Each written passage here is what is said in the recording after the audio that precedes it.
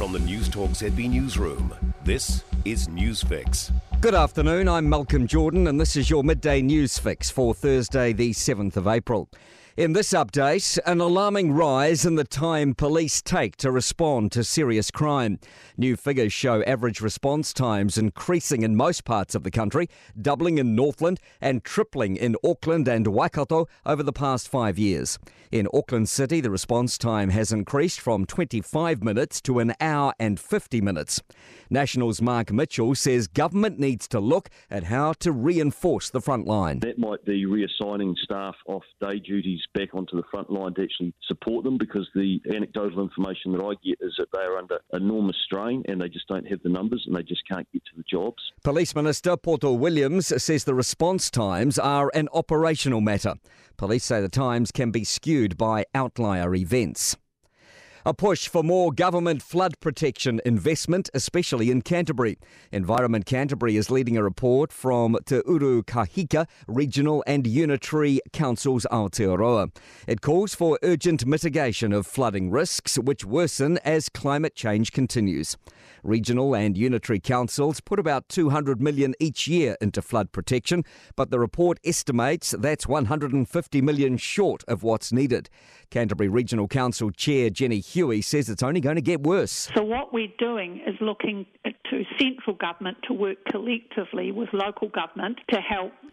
Better methods of assessing elder abuse are needed in New Zealand. An Otago University study shows a simple change to the criteria for suspicion of abuse would nearly double the capture rate of at-risk individuals from 2.6 to 4.8%. Study co-author, Associate Professor Yoram Barak, says it's believed 10% of the elderly population suffers a form of elder abuse in New Zealand, whether it be emotional, physical or financial. We need to and we can do better in detecting adult abuse. It is such a terrible place to be. More than a dozen health organisations are urging the leaders of National and ACT to support the Māori Health Authority. It will come into force as an independent legal entity from July with a goal of ensuring fairer health outcomes for Māori. But National's Chris Luxon and ACT's David Seymour say they'd scrap it if they came into power. A coalition of not-for-profits and advocacy groups are now writing an open letter asking the parties to rethink their approach. They include the Cancer Society, Stroke Foundation, Māori Public Health and Māori Cancer Leadership Aotearoa. Meanwhile, dismissal of the National Party's support for a push in Australia to stop reporting daily COVID cases and deaths. Australia's Chief Medical Officer has proposed his country shift focus to reporting excess deaths. That measure calculates the number of deaths that exceed what's expected in normal times. Epidemiologist Susie Wiles says ignoring the virus doesn't make it go away, but leaves people without the information they need to keep them and their families safe. In fact, what we need is access to really good data and not just ignoring the data that we already have.